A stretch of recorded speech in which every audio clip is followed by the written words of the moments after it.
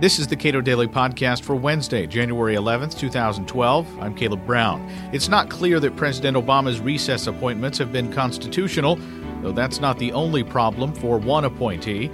Mark Calabria, Director of Financial Regulation Studies at the Cato Institute, offers his thoughts. On January 4th, President Obama made a variety of so-called recess appointments, one of which was for Richard Cordray, former Attorney General of Ohio, to head the newly created Consumer Financial Protection Bureau, which was created under Dodd-Frank. And of course, there are caveats to the power of the Bureau that do not come into effect until it has a director in place. The purpose of the Bureau was essentially to consolidate existing consumer financial protection into one agency, as well as expanding that oversight to non-bank financials, things like payday lenders or check cashers and such. And so the president sent the nomination up. It was rejected by the Senate in terms of not being able to reach cloture. And then, of course, the Senate sent the nomination back to the president, and the president, being unhappy with that, decided to, quote-unquote, make a recess appointment. Some members of Congress are arguing that this person, based on the language of Dodd-Frank, actually is not going to be able to do much of anything. There are a couple of issues here, and of course he can do a variety of things in terms of bank regulation, because the powers of Dodd-Frank that relate to the bank regulators, things like RESPA, or Truth in Lending, that the Federal Reserve implemented, do transfer over. And so there's two separate issues here, at least two separate issues. One is, was this a legitimate recess appointment? And there are a whole variety of issues with that, including was the Senate actually in recess?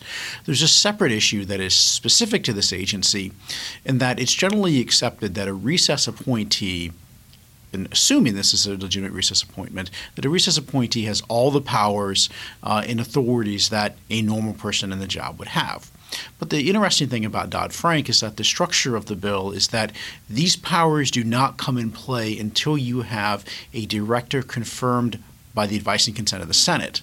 And since we have not had the advice and consent of the Senate, the argument could be that these powers do not come into play. They did not pre-exist, so that even if Cordray's recess appointment ends up being legitimate, he may not be able to exercise these additional powers. So there are no normal powers of the office since it hasn't existed before now? Actually, there are. There are a variety. For some bizarre reason, Dodd-Frank was written in a way that one subset of powers transferred over immediately with the creation of the Bureau. And actually, the Treasury Secretary was empowered to exercise those. And those are the powers over existing bank regulation that deals with consumer finance. The new powers are explicitly not supposed to come into place until you have a director who's been confirmed by the Senate. So, yes, there's absolutely a set of powers in place that Mr. Cordray can exercise today, given the validity of the recess appointment. But there's a question whether these additional powers come into play because he was not actually appointed, confirmed by the Senate. And all of this is on top of the fact that this consumer protection group has one task, and it is that one task that exists to the exclusion of all other values. And that's a good point. Previously, the consumer protection regulation has applied to banks, and we could certainly question the validity of that whole body of law. But as it is, that body of law was carried out by the financial regulators. Now, there were different pieces at different agencies. For instance, the Office of Thrift Supervision, which oversaw savings and loans, would have its piece, and it would enforce it on those banks, or those thrifts rather, and then the Federal Reserve would have its piece, and the Office of Controller of Currency would have its piece, and it would enforce it on the entities that it regulated. And so what this agency does is it takes all those powers and consolidates them into one agency. Now, there are all sorts of exemptions. For instance, banks, credit unions, savings and loans below $50 million in assets are subject to the laws of this agency, but they're not subject to examination of this agency. Their previous primary regulator will continue to do that. So if anything, we've set up a continued two-tier system. If you're large, you get regulated by the CFPB, except if you're non-bank, which should be regulated under any circumstances.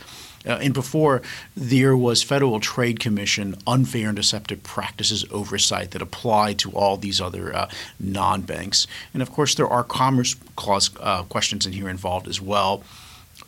Much of the basis of federal financial consumer regulation has been that we essentially give you deposit insurance, the bank, and therefore we subject you to a whole bunch of regulation because we've pulled you into our system. But, the payday lenders, the check cashers, there is no federal nexus.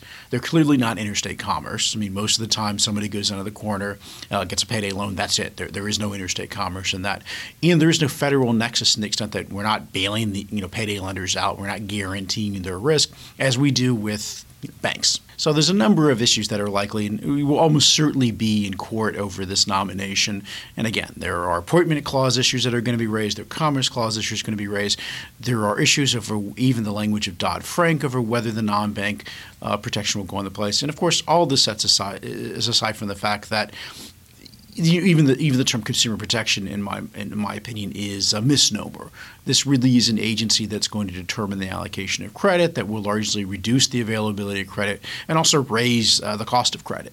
So to some extent, I think of myself as a consumer needing protection from the agency rather than getting protection by the agency. Mark Calabria is Director of Financial Regulation Studies at the Cato Institute. You can read more of his work at cato.org.